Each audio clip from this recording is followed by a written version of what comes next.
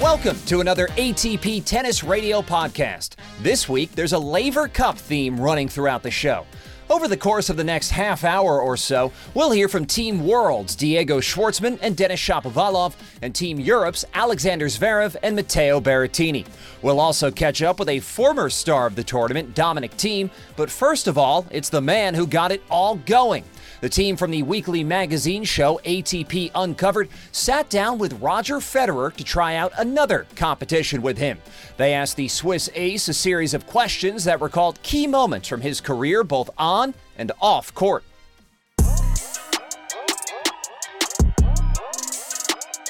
What year did Roger Federer start the Roger Federer Foundation? 2003. Well, I should know that. I'd be wrong if I didn't. Where did Roger Federer play his first ATP Tour match? 98 Gstaad. Who did Roger Federer get his first ATP Tour win against? Guillaume Raoux in Toulouse. When did Roger Federer first beat Rafael Nadal? Was it the finals of Miami in 05? That's it. Well, they fall into each other's arms at the end of a quite magnificent scrap. Roger Federer and Rafael Nadal played the Battle of the Surfaces. In Mallorca. Yes. I ended up losing it 7-6 in the third. But it was the craziest thing I've ever seen. Yeah. Changing shoes every 2 games. They had to change the grass because there was worms inside. Because I think he was on a ridiculous clay court winning streak and I was on a winning streak on grass, I believe. So somehow it was the perfect storm for that match to happen. How many times has Roger Federer won Glorious Sportsman of the Year? I believe 5, yes. Plus 1 comeback. Which years did Roger Federer serve as a ball boy in Basel? 93, 94 or 94, 95, I'm not sure. Which football team did Roger Federer grow up supporting? FC Basel, but I played for FC Concordia Basel, yeah. How many doubles titles does Roger Federer have? 8? Yes. Is it? No.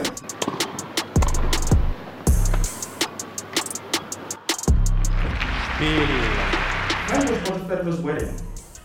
2009. Don't ask me about the date. Me and Mirka, we struggle with remembering the date, so it's not just me. It was in April, yes, it was a nice day, I remember that. It was sunny for April. It was between the 9th and the 12th. Yeah, it was the 11th. Yes! No, I mean, I was pretty sure, but I wasn't 100%. What year did Roger Federer receive an honorable doctorate degree from the University of Basel? I'd say this was 17, yeah. So you can call me doctor if you want to. Oh, is it? Yeah. Which languages can Roger Federer speak? Swiss, German, French, and English. Where did Roger Federer win his 1000th match? Finals of Brisbane. Game, set the match. Federer. Thousands match. It was also Brisbane. I think it was Brisbane, yeah. No, but the thousands match and the thousands win is different, obviously. Yeah, of course. I wish it wasn't. Yeah. So what about a 1,000 match winning streak?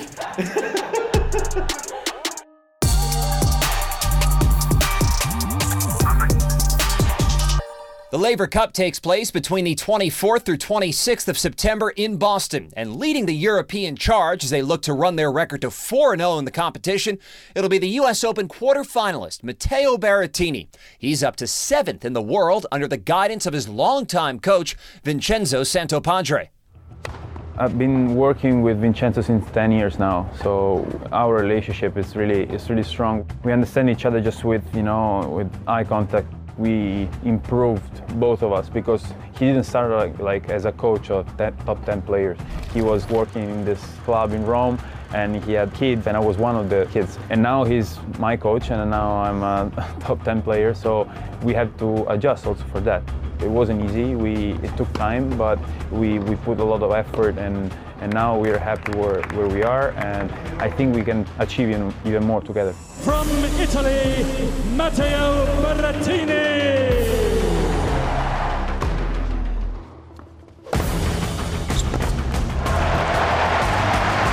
At the end of the day, you're never satisfied for what you're doing because there is always like next week, next tournament, next slam, next big tournament. So you have to be satisfied with what you're doing. Once you feel that every day you're putting the effort, you're putting the best you can in everything you're doing, I think at the end of the day you can go to sleep and you feel satisfied. It's not about winning or losing, it's not about the trophy or not the trophy, it's about if you're enjoying what you're doing, your life, and or not. Right now I really enjoy my lifestyle, I enjoy what I do, and that's why I'm happy.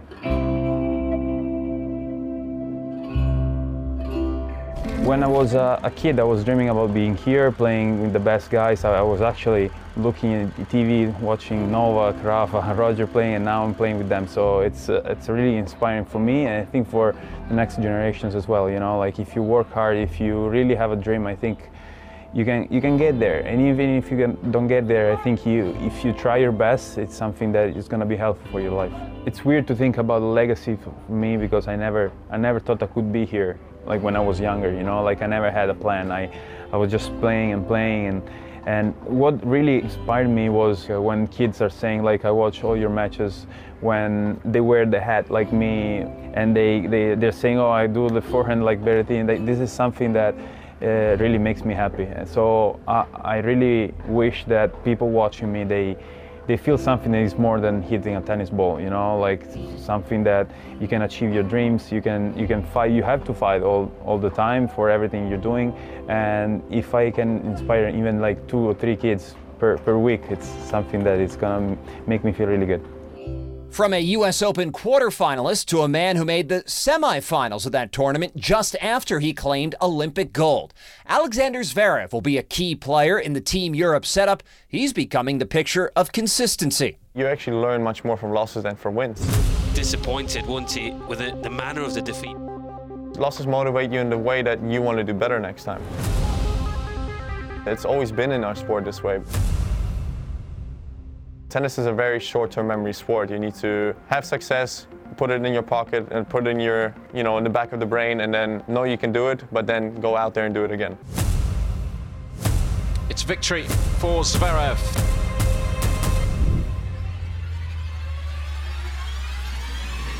I love the feeling of lifting that trophy. That's the hunger that you want. That's the thing that you kind of miss when you're sitting at home on the couch. Incredible tennis. What a point. That's when I get the most satisfaction after winning a big match or winning a big title. That's something that you play for, and that's something that, right now you get the biggest emotion out of it. From Germany, Alexander Zverev. For me, the home makes the people. When your people and your loved ones are around you, you feel like a part of your home is traveling with you. I think it really helps to have an older brother on tour that still plays, to have your parents there with you. It's a great thing to have all around. Well, I didn't want to be just like Misha, I wanted to beat Misha. It didn't really matter what we were doing, whether we were playing Monopoly, whether we were playing cards. I always kind of wanted to be better than him. So that was definitely one part. But then when you grow up, you want the best for your brother. I mean, I want him to win kind of basically every match that he played. When you're not as focused, you're not winning as much, and then you start losing all of a sudden to matches that you're not used to losing. At the end of the day, you need to know what you want. And the path I'm on right now, I'm very happy with it. Since basically 2020, I think I had a great 2020 season. Of course, I didn't win the big tournaments like the US Open, but I was very, very close. All in all, it was a good season. But for me, it's now about making the next step and winning the big titles.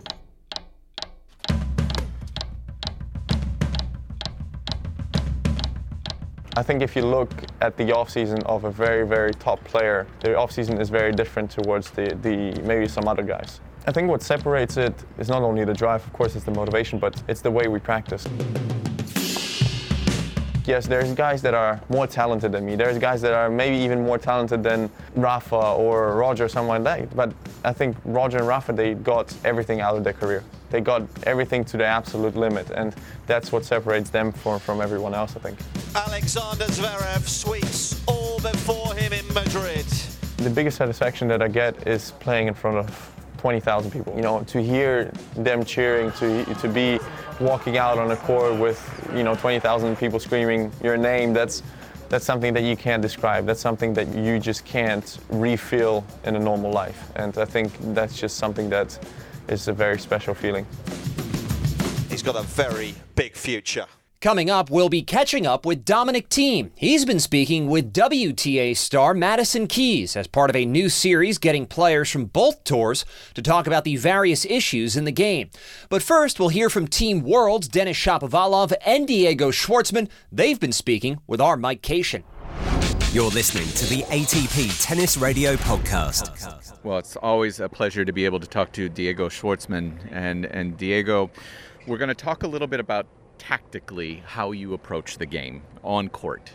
And that's always a very dangerous thing for a guy like me to be talking to someone like you. But I was reading this morning, actually, somebody who said that the advantage of being an excellent elite returner is bigger than the advantage of being an elite server, if that makes sense. That if you're a better returner, that makes it's a better advantage against an average returner than the serve. Do you agree with that?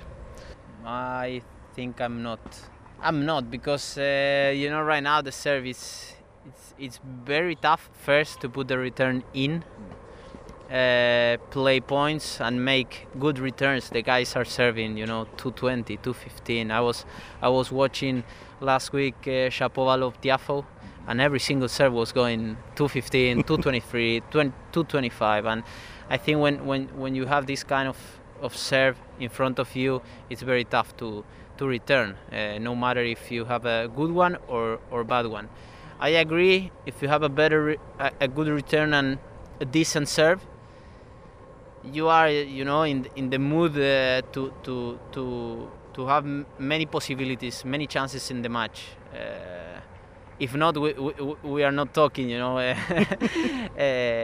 I think the guys who have these options, like for example Rafa, Ferrer, the guys from before, from Argentina, from Spain, from Italy, everyone has a decent serve. Some guys are serving better than other ones, but then the return, it's the high percentage of the return are going in. So yeah, I think depends of where you grow, you have a better serve or not. With you, in your ability to be so aggressive as well as being a very good counterpuncher, when you approach a week like this, how important is it for you to get engaged with the court speed and understand that, to look at how you're going to approach matches tactically? It's very important.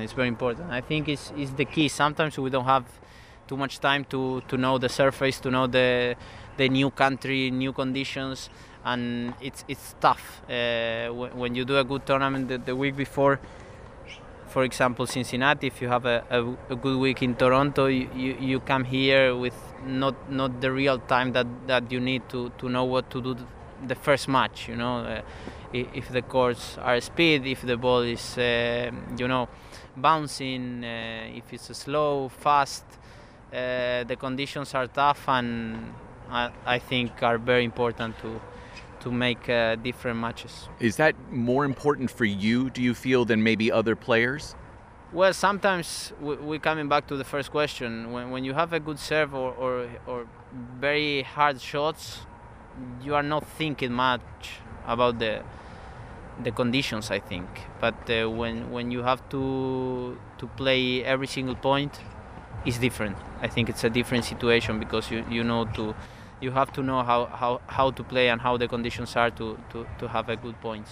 You are so good at taking a ball on the rise. I imagine that factors in as well to what we're talking about here, how crucial it is to get an idea of the speed and bounce. Yeah, obviously. I mean, many different things are happening on court, and the conditions are changing every week. Depends of the weather, depends of the surface. So, yeah. You have to try to find a way to play your best tennis. Sometimes it's easier, sometimes it's tougher. Can you, if you were speaking to more of an average person, just a player, how can they work on that, picking the ball up off of the bounce, especially if they're just playing at a new court for the first time and having to adjust? What's the best way to learn that? Yeah, with the legs. The legs are very important to do this job.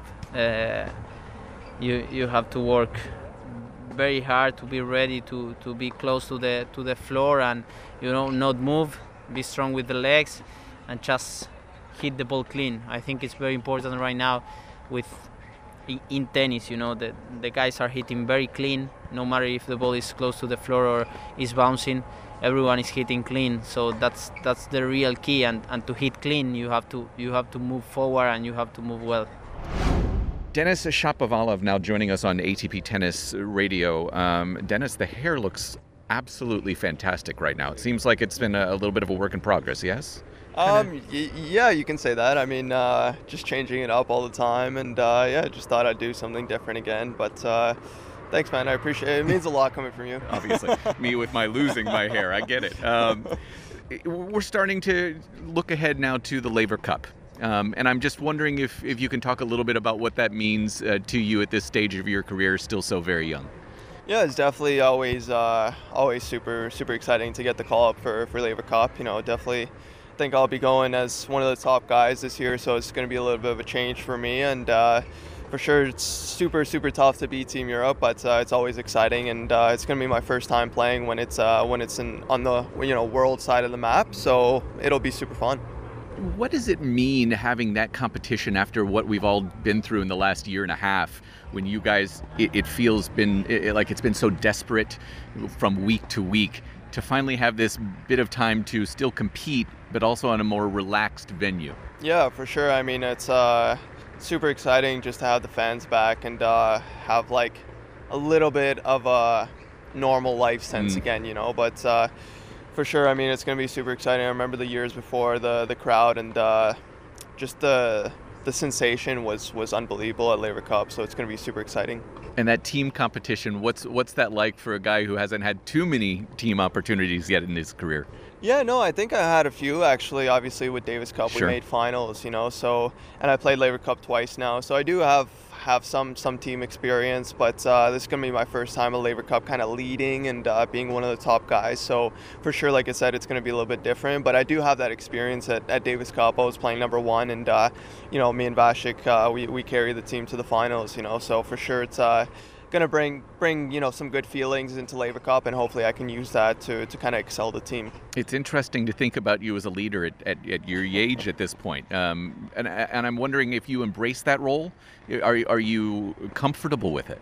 For sure, I love it. I think I have a lot of respect for the role. I think it's not easy, but I do love to lead and help out the teammates as much as possible, and just have them thrive, off my energy and off the whole preparation and everything. I think it's a role you kind of have to get comfortable with, but for sure, I definitely, like I said, I respect it and I appreciate having that sort of role. I think, obviously, as you well know, the idea of mental health, anxiety has been so discussed over the last year with what Naomi Osaka has done, obviously Simone Biles as well. You were thrust into a limelight at such a young age. You thrust yourself into the limelight at such a young age. You're talking about the idea of being a leader at 22. You seem to be in a unique position to be able to discuss that. And I'm wondering how you have viewed the last couple of months, especially thinking back to some of the early ups and downs that you went through in your career.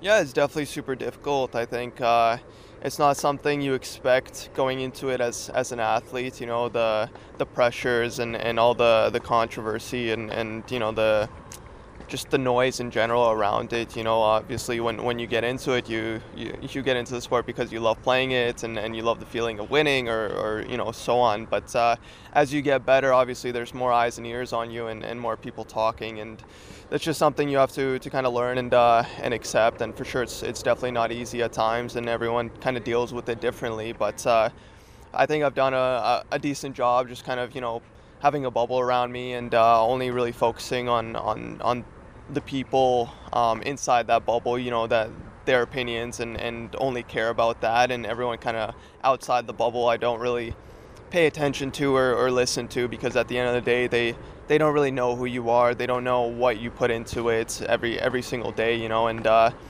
therefore they don't really know you, so their opinions shouldn't really matter to you, so that's the way I treat it. And the people around me, they know the type of person I am, they know what I put into it, and of course if they tell me I'm not working hard enough, then I'll listen to them and I'll be like, you're right, I need to step it up. But other than that, it's for me, I don't really pay attention to it. Were you always able to do that, even at 17, 18, 19? No, definitely not. It's been a kind of a learning progress for sure, and it's so easy to get distracted on Instagram and all these social media platforms, especially when you're doing well, because you see these people reaching out to you and your followers growing and this and that. But after experiencing a couple times, you kind of understand that this is kind of the way it goes, and then as soon as you have some bad results, it's going to come crashing down on you, so you kind of learn just to not focus on it, and like I said, just stay in my bubble and only listen and talk to the people around me, and either way, if I'm doing well or if I'm not doing so well. So I think it's, like I said, it's definitely been a learning progress to do that. It's never easy, especially at a young age and the first couple times when you're shooting up and all this noise is around you. How have been some of those ways you've been able to kind of release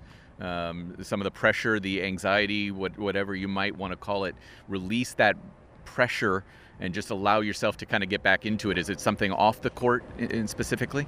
Yeah, I think pressure comes with being scared. I think if you look at why you started playing this sport and why you're going to these tournaments and see the fun in it, then the pressure's kind of gone. And that's really how I look at it. Obviously, there's moments where I can get nervous and tight and maybe not perform.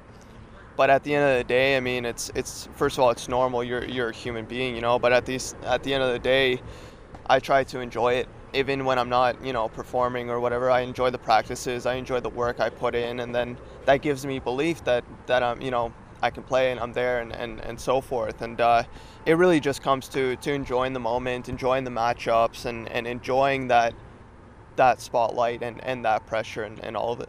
It's very rare. I don't remember the last time an athlete actually admitted to me that pressure means you're a bit scared.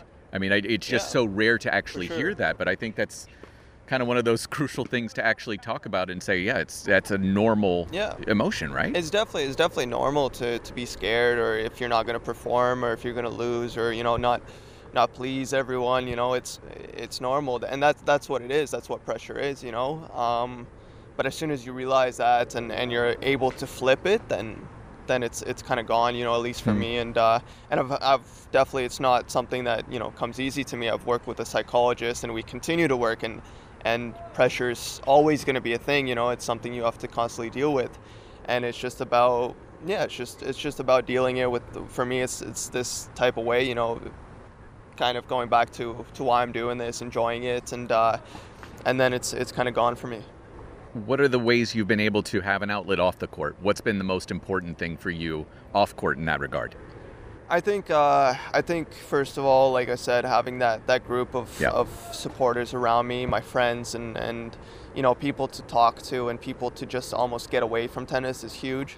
And obviously, like my music is a huge passion of mine. It's a huge hobby, and obviously I don't expect to go anywhere with it, but it's just a great outlet for me, to kind of do something. And obviously, I feel like I'm definitely creative. I like to video edit, and I like to do music and all sorts of stuff. So it's just a passion of mine. And again, it's just something that my mind gets taken off tennis, and I can just talk about something else, or just focus on something else, and that's definitely been a big thing. Thank you so much for your time. It's great to talk to you. I appreciate it. Thank you. That was Mike Cation speaking with Diego Schwartzman and the man you've just heard from, Denis Shapovalov. The Canadian's admitted that he's struggled at times during lockdown with his mental health. Another player who's been dealing with the mental side of things, as well as a recent injury, is the 2020 U.S. Open champion, Dominic Thiem.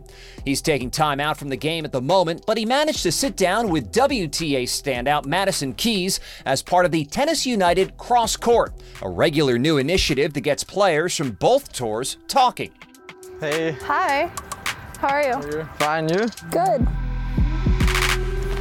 Tommy, do you think that there's still kind of a stigma behind mental health and asking for help, especially for athletes? Probably yes, but I think it's getting better and better.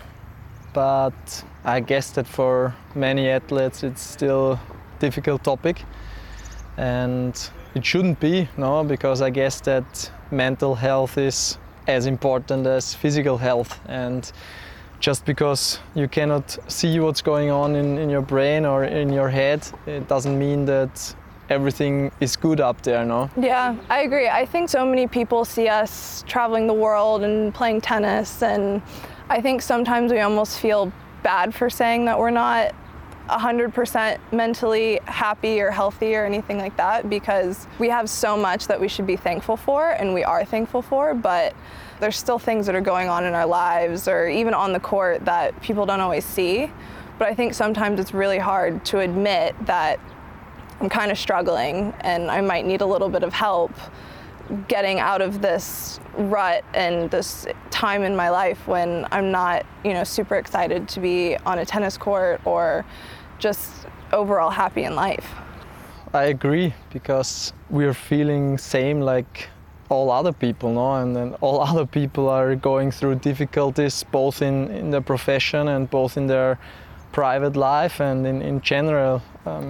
Nobody is always happy or always feeling good.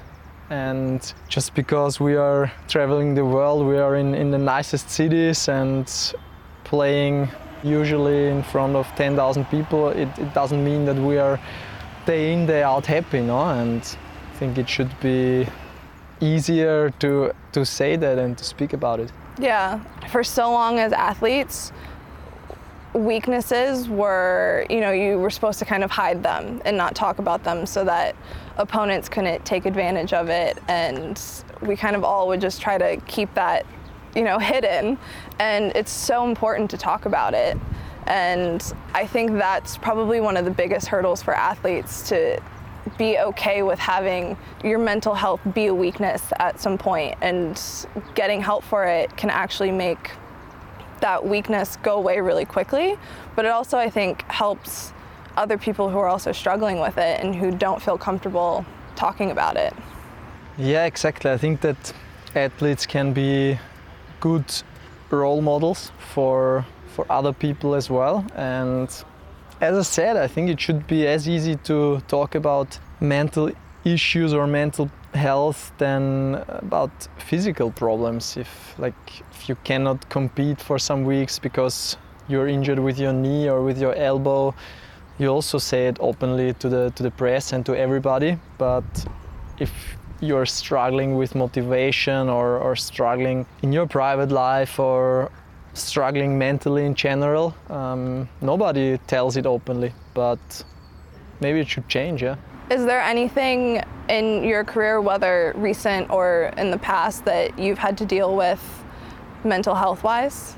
Yeah, most recent after the US Open title was not as an easy period as I was thinking and probably everybody else was thinking.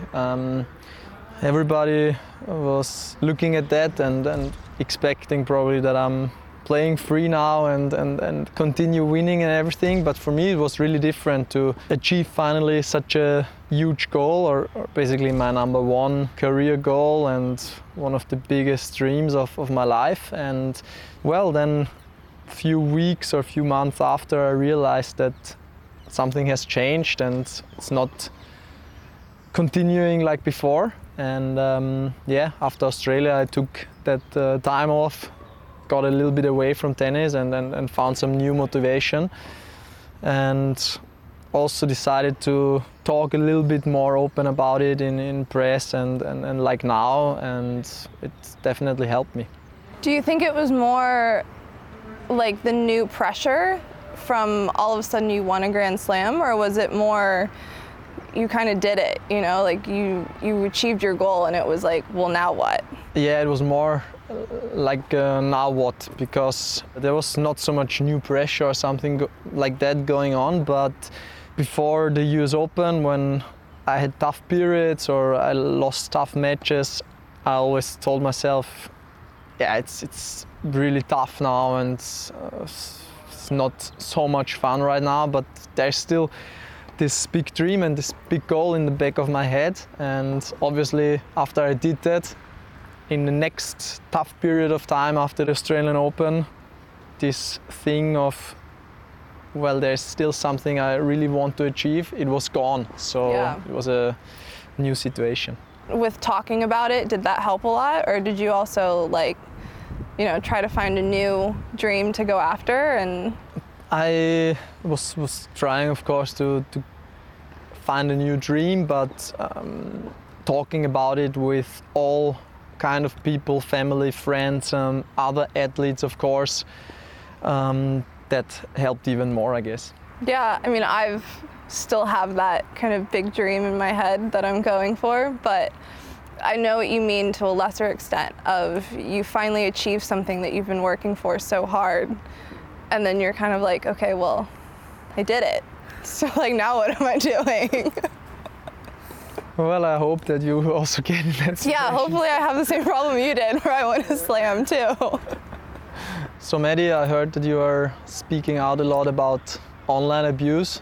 Yeah, I worked with a foundation called Fearlessly Girl a couple years ago, and it was really about kind of women's empowerment and talking to some teenage girls about what they were going through. And it was just crazy because we were going and talking to these large groups of girls, and every single one of them was dealing with some sort of online abuse. And obviously as a tennis player, I can relate to that.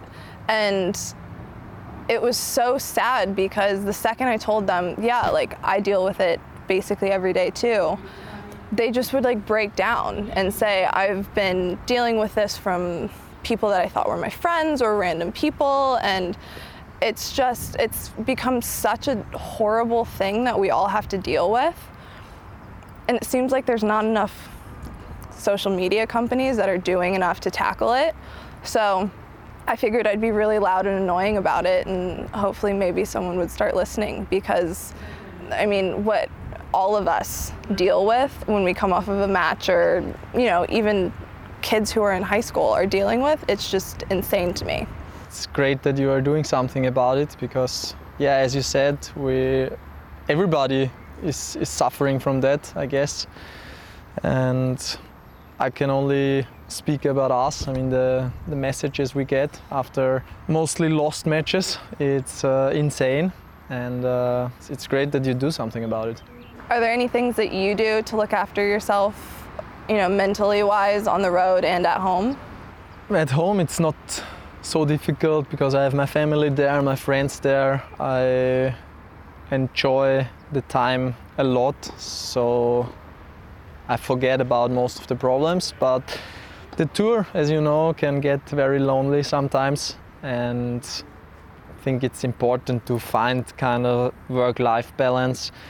I think that when you're very young, you can probably go week in, week out playing so much, but the more experience you get and the older you also get, it's maybe better to take some weeks off, enjoy it at home with family and friends, and recharge your batteries for the next challenges, because our tour or our job is like 10-11 months a year. That's super demanding with a lot of traveling, and I think it's super important to get your time off as well.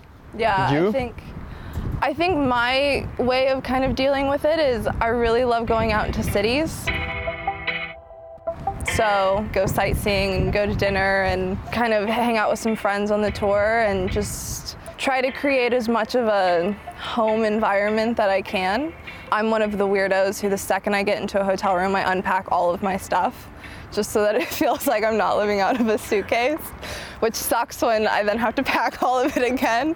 But it's just like little things like that that just make me feel a little bit more settled, help a little bit, but like I said, then you have to pack all your stuff again, so maybe don't take that advice. Maybe I should try that once. I'll try it out to unpack my suitcase.